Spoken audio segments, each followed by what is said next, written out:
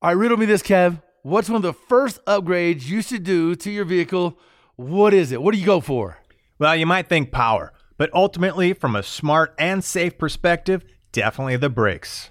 Yeah, no doubt. Upgraded braking system can really transform a vehicle's performance and honestly give you better peace of mind behind the wheel in any situation. You know, from the track to off-road trails, even the morning commute, every single vehicle deserves performance brakes at an affordable price. And no matter what your vehicle or driving style, PowerStop has complete brake upgrade kits for you. So head to PowerStop.com, fill in your vehicle's information into their easy-to-use brake finder to be matched with complete kits and components that are low dust, noise-free, and feature upgraded stopping power. That's right. You could join the thousands of other drivers that have already transformed their vehicle into a stopping powerhouse today with PowerStop. PowerStop.com, brake upgrades made easy.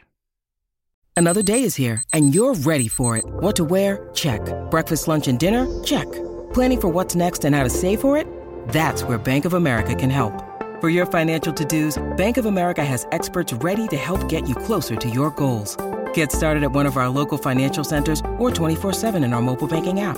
Find a location near you at bankofamerica.com/talktous. What would you like the power to do?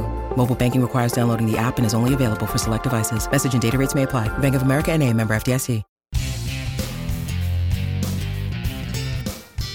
It is Two Guys Garage Podcast. He is Kevin Bird. I am Willie B. And fired up, man. We got a very interesting topic today. Dude, man, we're going to be talking about all kinds of cool stuff. You fired up, Kevin? This is right in your wheelhouse, bro. Yeah, well, I think everybody's got, some kind of, affinity for, liking, maybe a love, maybe a crush on the old, AC Cobra, the Carroll Shelby, back in the day, going racing, tearing it up. It's got a lot of history around these cars. Anybody that's seen Ford versus Ferrari, if you didn't know the history already, right? Little update on all the GT40 racing, all this Carroll Shelby nostalgia going on, and probably one of the sexiest cars out there. There's originals, and then there's replicas, and we've got a guest today who is an expert in Cobra, so it's going to be fun to pick his brain. Who's making what are all the differences between some of these replicas? How are they different from the original? So it's going to be interesting. Yeah, dude, especially when you're thinking about what that car is. No matter when or where you see that car, dude, there's something about it that's just sexy. It's small, it's compact, it's a two-seater. It's just all like, it's those truck nuts that dum-dums used to hang off the end of their F-250s? It's like a pair of those with wheels. It is a righteous, cool ride, and they're always really fun. And, it's amazing because every one of us, has dreamt about driving one. We've had the luxury of wheeling a couple of them, and, man, they never disappoint. Really, regardless of what's under the hood, some more thrilling than others, that platform never seems to just kind of wow you, make you have some fun, smiles, and laughs, because it is such a cool, nostalgic, and iconic car. Yeah, it's an interesting one because, there's a lot of us car guys, car people that understand the history behind it, the nostalgic behind it, the winning, all of it. And so for us, it's like, wow, that's a Cobra. But there's, a whole slew of other people that have no understanding of the history of it. Maybe they've seen one or two here or there that have nothing to do with Carroll Shelby or anything else, but they see one and they get just as googly-eyed as we do. There is a natural sex appeal, sound, everything around a Cobra, whether you're a car person or not. Like, everyone seems to rubberneck, turn their head, and are attracted to that car. No matter how many times we've been in one, driven one, built one, they're still like, wow, ooh, look at that. That's nice. I wish I was driving. I got to ask you, are you going with side pipes or not?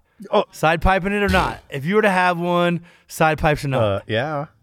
It's one of the few cars. Yeah, it's one of the few cars that like side pipes are right. You can put side pipes on cars and you're like, okay, not so much. Cobra, yes. There's something about the hips and the curves and the pipes just kind of fit in right there. They have that sound. They have that look. Yeah. Yeah, man. Yeah, no doubt. I tend to agree with you. It is, it's fun because that car can wheel, man. And a lot of people and a lot of different platforms build them.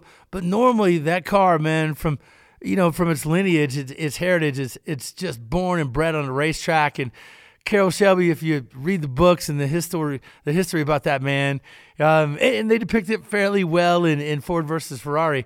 He was straight Wild West cowboy style, man. He had a killer go get him attitude. He didn't care who or what was standing in his way. He really defied the odds in that regard.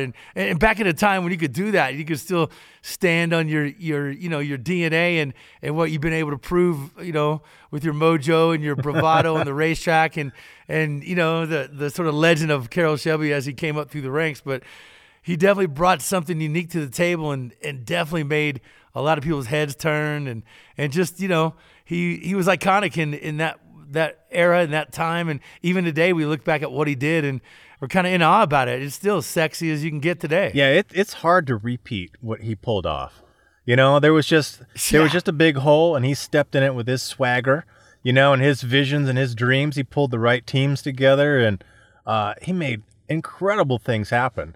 Like I said, it spins off into GT40s and winning Le Mans and, all the things that went into it, beating Ferrari. It's an incredible kind of, iconic sort of years. And it's amazing that this many years later, right, from the late 50s, early 60s and whatnot, racing into, like I said, the Le Mans race, I think it was 66, 67. I might get my years mixed up. Yeah. But, we're 60 years later, 50-something years later, and it is still as cool, man. And, I tell you what, there's a whole lot of cars I dream about owning, driving. And I tell you what, Cobra is kind of one of those, Oh, it's up in the list, bro. Yeah. I almost had one about 3 weeks ago. I came this close to pulling the trigger on one. But, man, it was just a little underpowered for my preference. I want a big block. I want that old school 427 feel. I like that just nasty, more original, just gritty sort of old Cobra. There's some modern, interpretations that are really wicked. But I tend to gravitate towards that nostalgic, late 60s sort of vibe in that car. And I love it. So I'll tell you what, when we come back, Jeff Grice, he's with Nostalgic Motoring Limited. This guy knows Cobras in and out. We're going to have him on, pick his brain. You guys stick with us. It's Two Guys Garage Podcast. He's Kevin Bird. I am Willie B. We're back after the break.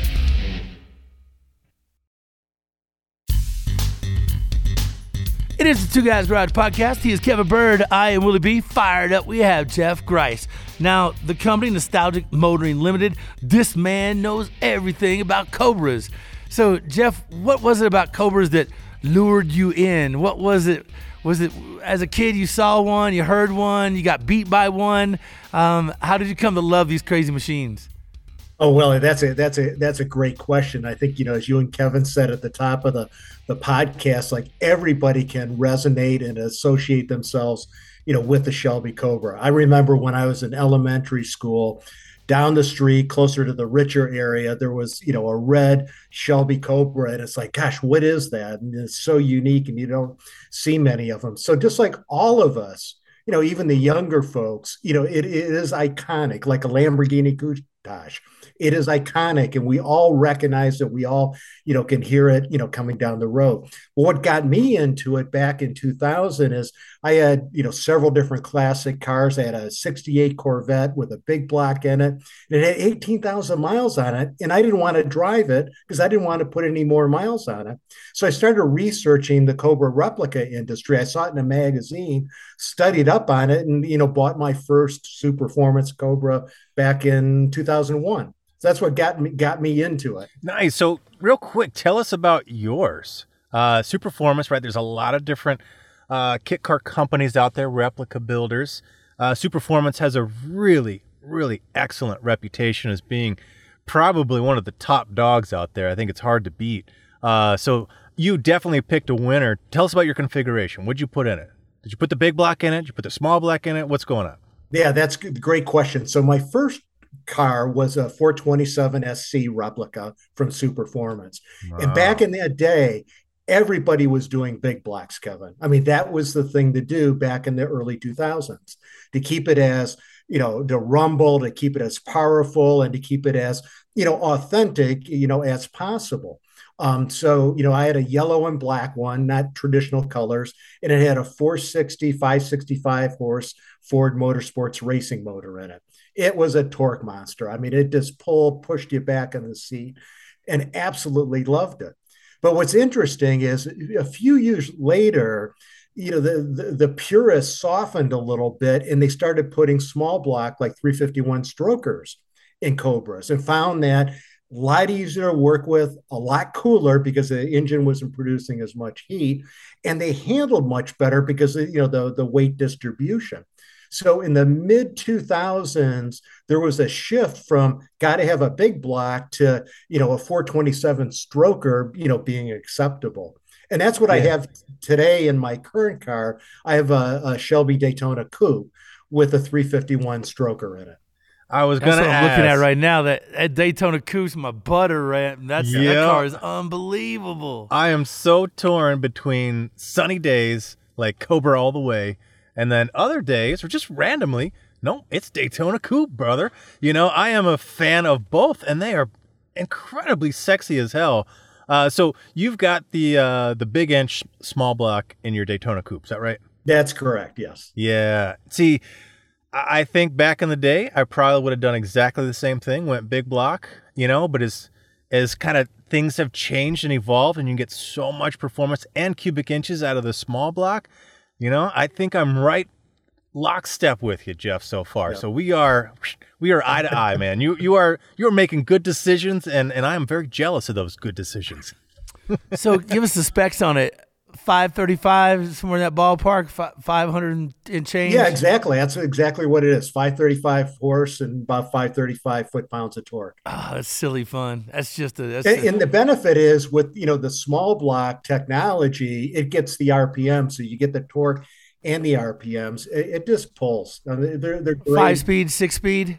Mine's a 6-speed. So any regrets going from the Cobra to the Daytona Coupe? I miss the 427 SC style Cobra, personally. I mean, it's a neat car. It's good to be out in the air, but your legs get sunburned when you're driving in shorts. You get the smell, and, see, it's not a great car to take your, girl to dinner or wife, or, because, it's just not conducive for that. That's what's nice about the Coupe. You can roll up the windows, you can hit the air conditioning, even though it's supposed to be period correct. It does have air conditioning and heat.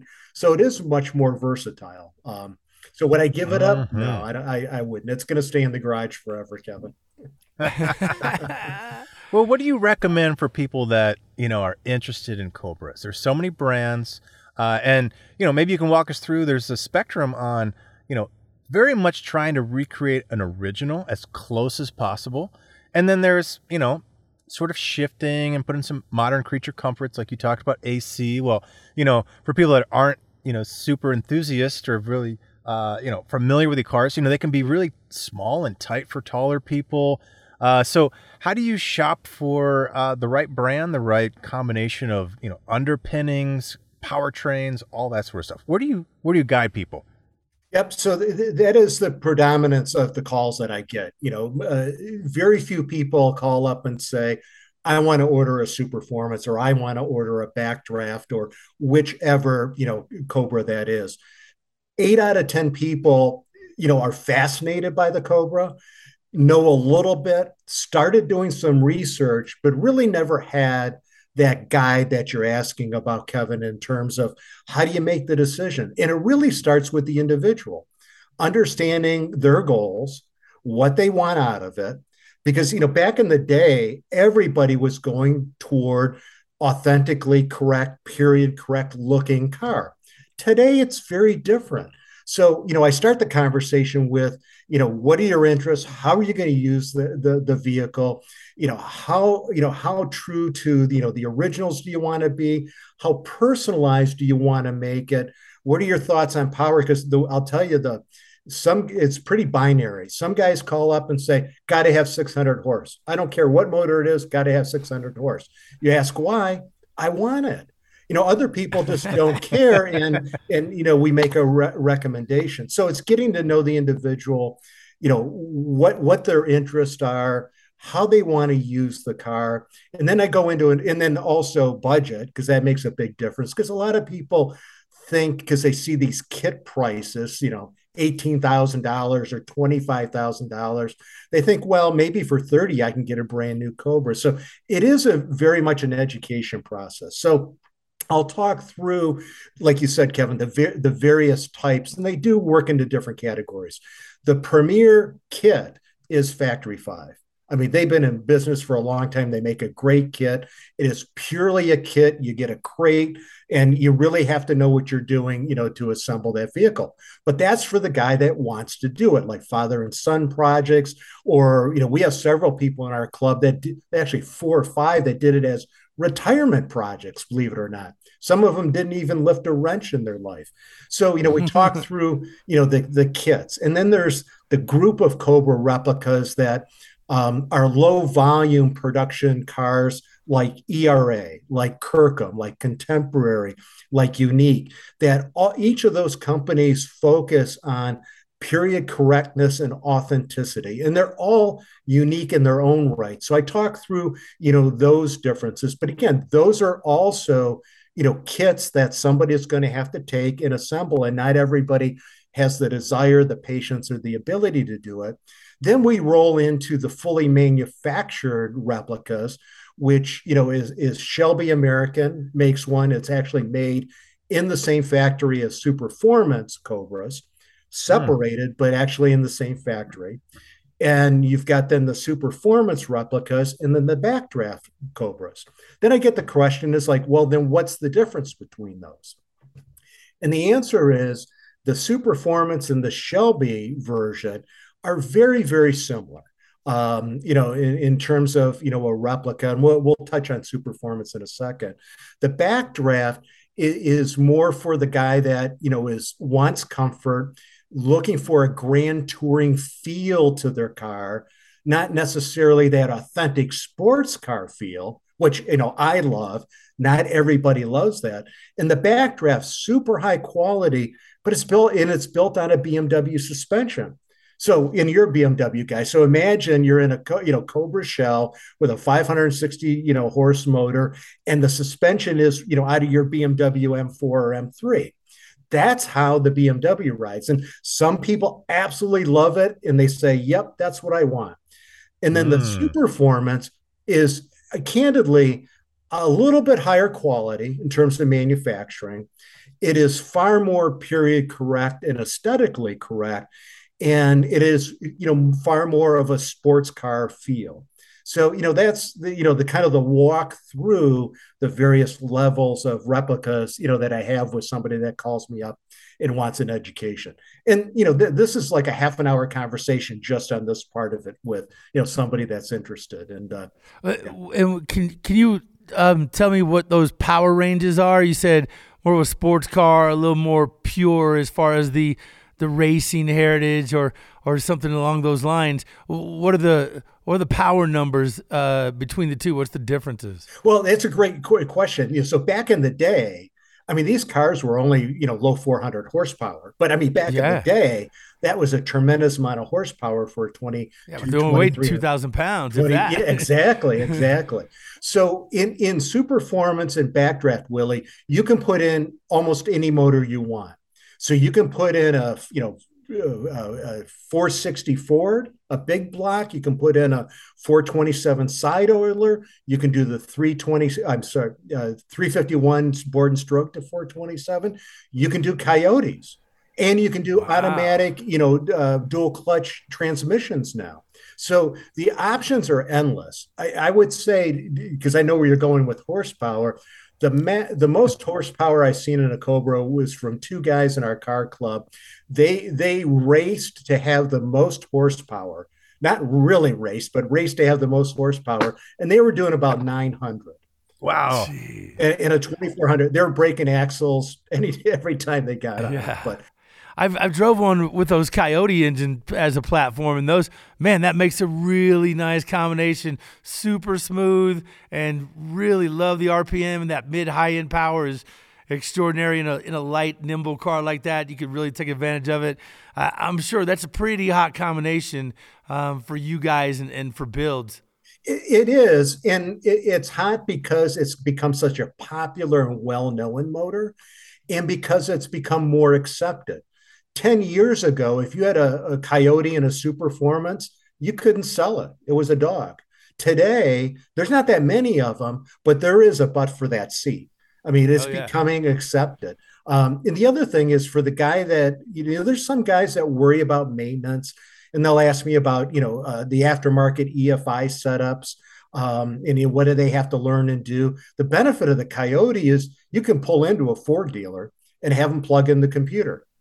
Yeah. Yes. So if the engine check light goes on, you just pull into Roy O'Brien Ford, they plug in the computer, and we'll tell you what's wrong with it. And what are you guys ringing those Coyotes out to? You guys putting 500 down on those? Yes, and they can go to 600. Ooh. So you can get the horsepower out of them, and certainly you get the res. And, for the guy that doesn't want to shift anymore in his life, and, with all the hype with the dual clutch transmissions. What guy is that? There are. No, we get it. We get it. We're third pedal guys, but we get it. Yeah. Yeah. It's becoming accepted. Again, just like Coyotes 10 years ago. If you had an automatic 10 years ago, that car would not sell. Today, there's more and more people that want them because of, the high-end hypercars are, mostly dual clutch, paddle shift, and it's becoming accepted. I mean, you mentioned at the top of the podcast, personalizing the cars and, making them more about, your own than what somebody else may want when you go to sell it.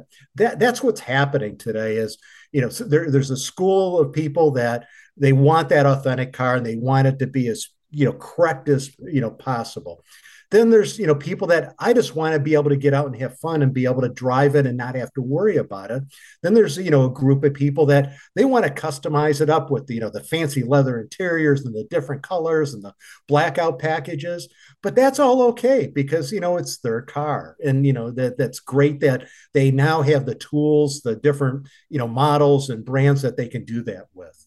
Yeah, it's amazing the last 20 years how big the spectrum has gotten. From the great options. We said every one of those powertrains we've talked about, all awesome. Almost every one of the cars you talked about, from being really true replicas to, customizing out, all sound awesome. And, different transmissions and everything else. It sounds like they're, let's say, mostly all very acceptable out there. So if you built one that you liked a certain way, you could, find, like you said, a button, a seat for it to get rid of. So why don't we take a quick break and we'll come back and talk about some of those customized Cobras, because you don't see a lot of those, right? You see a lot that have maybe wheels and, you can pick certain things within a very short list of, let's say, acceptable Cobra mods. But, Willie and I, and I'm sure you have seen plenty of, at SEMA and through other builds and friends of some of these custom ones. And some of them actually look pretty cool. Some of them might be a little bit farther out than I would go, but yeah, I'm going to take a break and talk about some of the guys that are breaking the rules, bending what it is to have a Cobra. And also, when we get back, you're going to tell us what combination you take in your Cobra. I already got mine. You tell us yours. We'll be back in just a minute. It's the Two Guys Garage Podcast. Kevin Bird, Willie B. We're back after the break.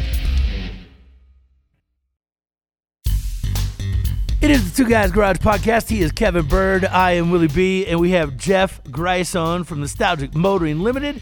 He's talking Cobras because he knows everything about Cobras. But we're going to pick his brain about a few other cars here in a minute. But I feel like we got to go to Kevin Bird. Kevin, he gave us a couple options. He gave us the 427. He gave us the small block that you can get a lot of power out of, a lot of cubic inches out of. Then he gave us the Coyote. And he gave us the manual transmission option or the dual clutch setup with the paddle shifters. What's your combination? All right. I think if I had to pull a trigger, I'd go Daytona Coupe.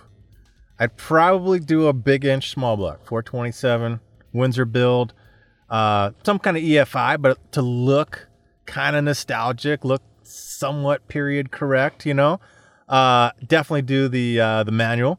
6-speed would be great. That new TKO 5-speed would be just as awesome. And I think I wouldn't necessarily constrain myself to being pure replica. I'd have to do some customization, maybe not too radical, but it would definitely be like, yep, that's birds right there. That's got a stamp on it. How about you? All right. Where you at?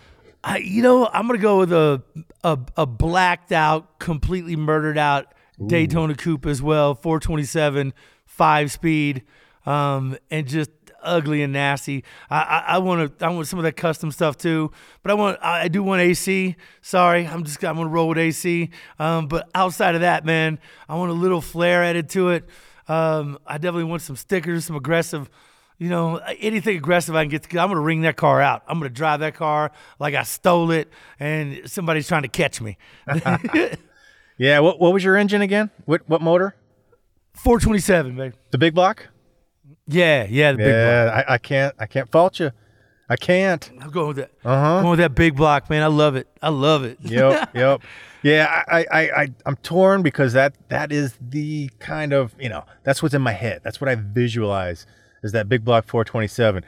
But when I get in a car, if I can do some things that make it handle and ride better, ooh, that's a tough one. So I'm leaning towards that little bit lighter weight, little front end, dancing and steering and dicing it up a little bit harder. So that's where I'm at. But I'm with you. We'll go head to head though, because we'll be in that similar power. But I might just carve you a little bit tighter in the corners. Oh, I think so. That's okay, man. I'll be drifting as I'm waving by, going by you. Yeah, what up? Sounds like a good time to me, though, man. So, Jeff, you probably got to drive and just, play and get to know these cars throughout the years. Is there a couple gotaways in your world? Have you had an opportunity to score a couple, iconic ones or collector ones and you slip through your fingers? Have you had any that got away from you? I feel like a man in your position has some severe opportunity fall in his lap. That's a great one. Not a lot that come to mind. On unrelated to Cobras, the one gotaway was when we were shopping for a C3 Corvette. And I was down at a popular dealer in Napoleon, Ohio, and there was this is back 25 years ago, there was a 1970 red Corvette with 5,000 miles on it. And I think he wanted $30,000 for it, pure authentic. And I had like 20, so it's like today I kick myself because like for 10 grand, I could have had literally a brand new 1970 red Corvette, and I still think about that one today. So I guess that is it got away from me. I got a 73 silver 454 4-speed sitting right over here behind the 68 Charger. Yeah, we're together, man. You're right though. There's some about those smaller cars. What is it, in your opinion, that makes those so popular, even with youngsters today? Because it's not a lot of cars have that generational appeal. But this is definitely one of them. Yeah, the Cobras do. The early Corvettes do. I think because they're an iconic look. I mean, the style, back, of like your car, Willie, and back in the day, it's an attractive style that is timeless. That people resonate with. It's an interesting thing that timeless design, and it's hard to know because you could see a design in any era of time and think, oh, that's amazing. That's the coolest thing I've ever seen. And then, boop, 10 years later, it's old news, but some of these just stick, and they stick no matter what sort of generation of, next kids and so forth pop up. They go, wow, and yeah, these Cobras are definitely one of them. And tell us a little bit about price, because I'm curious where you see the so, if you just take a bell curve and say, okay, there's the upper end with some of these models, here's the lower end, where about do you see that price if you were to look at a Haggerty value line? They give a good graph sometimes as to where the value of those cars are headed and what the sort of next 3 to 5 years outlook may be. What do you see in that car's future for the next 3, 5, and 10 years? That is a great question. So let me ground it with a case study of mine. When I bought my 2-year-old Superformance back in 2001, I paid $38,000 for it. The car brand new, was a year old, an attorney owned it. He paid $45,000 for it. That car today, 22 years later, would still sell for probably 50,000, more than it cost. 12, 15-year-old Superformance Cobras are selling today for more than the owner paid for them back in the day. So, that trajectory is going up. I mean, I would have never thought it back then. And you guys are in the business. You can't think of a classic car as an investment. You don't do it for that. But the reality is, it's become a good investment. And even in the last 2 years with supply and demand, that trajectory has even gotten steeper in terms of retained value, because the amount of inventory that's available, either pre-owned or new inventory through the manufacturers, has shrunk, unfortunately, like everything else. And what that has done is the interest hasn't, the demand hasn't. Right. People are more and more excited. You have the Ford versus Ferrari movie that exploded with interest. Now the demand is bigger than it ever has been. So what's happening with prices? They are at the absolute peak, Willie. And I think, to your point, where's it going to go? Who knows what's going to happen in the next year? And that's an entirely separate podcast. But with demand still being there, I think they're going to continue to hold value. So which have you seen gain the most? The Cobra replica, like the MK3, or the Daytona Coupe? Which seems to have the better trajectory? They're both very, very strong. There's far more of the 427 SC Superformance replicas around. But I think it's pretty much about the same. I know my Daytona Coupe, I bought it when it was a year and a half old. It's doubled. I could sell it for double what I paid for today. Wow. So that's pretty much the same trajectory. Well, it's interesting because if you think about a lot of classics, there's only so many of them left. So if you got a demand and there's only so many, right, the value goes up. They're still making these kits all day long, or making new cars, to fill in that demand. But the demand is still sort of outgrowing as fast as we can produce these things. So, I don't see them blowing up,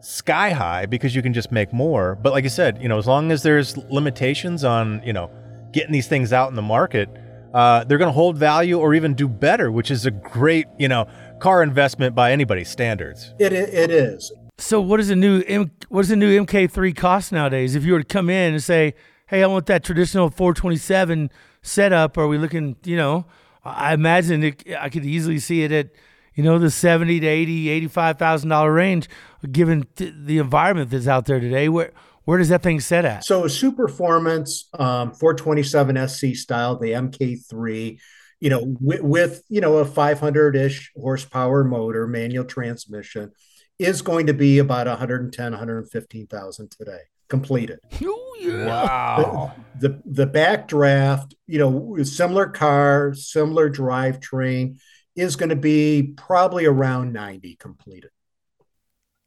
Okay. So, man, wow. Yeah, they have gone up. Yeah, they really have. But so is the desire, and therefore, in order to meet that and keep up with it, that's the price you're going to pay. But any car that's has the cool appeal and the swagger like Jagger, like this thing does, that's not a bad price nowadays. When you're looking at a crossover that's costing you 60, or a pickup truck that's costing you 110. So yeah, it's crazy to think, but that's just kind of where we're at. But man, you're getting a lot of cool points with that one. You may not have a trunk, but man, you're packing cool points like U-Haul. Yeah, exactly. And to the point on supply, that's good. It's supply and demand. I mean, the factories are producing. They're back full production, both backdraft and Superformance. They're working at producing more units per month. They're both sold out for the next year. So, I mean, notwithstanding the economy, I mean, the demand is eclipsing, the production capability. That's impressive. And I don't see that changing. It's softening a little bit right now, not because of Cobras, but because of, the economic and political environment, but it will pick back up. It's just a question of how many months from now. It's encouraging, because, I love seeing these cars out there, but it's great to see that the enthusiasm for cool cars isn't dying out. Especially as we're switching into EV, like Right. There's still that love, that passion for that rumble, for that sexiness. So, amen. Now, Jeff, we really appreciate you coming on. Now, Jeff is not only, with Nostalgic Motoring Cars, or Motoring Limited, he is the president of the Great Lakes area. So I met him through the Cobra Club. So this guy is all about this Detroit area, the whole sort of Midwest Cobras, and he's vice president of JD Power. This guy knows a lot of stuff, so we appreciate all the insight that you brought today, Jeff. So thank you very much. Oh, thank you guys for having me. Yeah, man, definitely appreciate it. Where do people find out more about Nostalgic Motoring Limited? You guys on social media, kind of give us the rundown where people can find you guys. Yep. So our website, nostalgicmotoringlimited.com. You can contact me, and if you guys want to share my email address, but my phone number is 586-489-5990. Give me a call. Happy to chat up anytime. Yeah, man, if somebody's looking for a Cobra or a replica, you could kind of get them in the right direction. Absolutely. That's awesome. That's a good job to have, man. You put a lot of smiles on people's faces, that's for sure. That's what's the fun about it. Exactly right. Yeah, man. All right. Well, thanks to our guest, Jeff Grice. He's with Nostalgic Motoring Limited. Make sure you check out our show. It airs weekends on the Motor Trend Network. Check your local listings. It's also available on Motor Trend Plus, which is a streaming service. Great resource to find us. Thanks to our guest, Jeff Grice. Our producer, Scoop, executive producer, Bob Ecker. He is Kevin Bird, and I'm Willie B for the Two Guys Garage podcast. Yeah, and don't forget, check out our website, too, at twoguysgarage.com. Share your thoughts with us on social. We're everywhere at Facebook, Instagram, and Twitter at Two Guys Garage. Now, this Two Guys Garage podcast, it's copyrighted 2022, Britain Productions Incorporated, all rights reserved. Man. Cool, Jeff. Thanks for the time, man. Yeah. Good to meet y'all. Yeah, thank you, Jeff. Just out of curiosity, what's the most common color people are asking for in the Cobras? Right now, black, and there's a blue that's from Porsche. It's called dark Porsche blue. It is an outstanding color on a Cobra, but we've probably done 6 of those, both 6 black and 6 of the blue. Stripes are out. Most guys are asking for stripeless cars. It's amazing how things change, but yeah, those are the most popular colors. I would have thought stripes would still be holding strong, but yeah. Well, changing. It's a trend. There's still the guys that want the stripes, but it's just fascinating the number of people that, black, love it, just order it for us.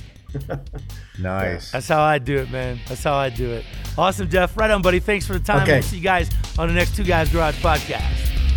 Two Guys Garage podcast is produced by Britain Productions. For more episodes, visit iHeartRadio, Apple Podcasts, Google Podcasts, Stitcher, Spotify, or wherever you listen to your favorite shows.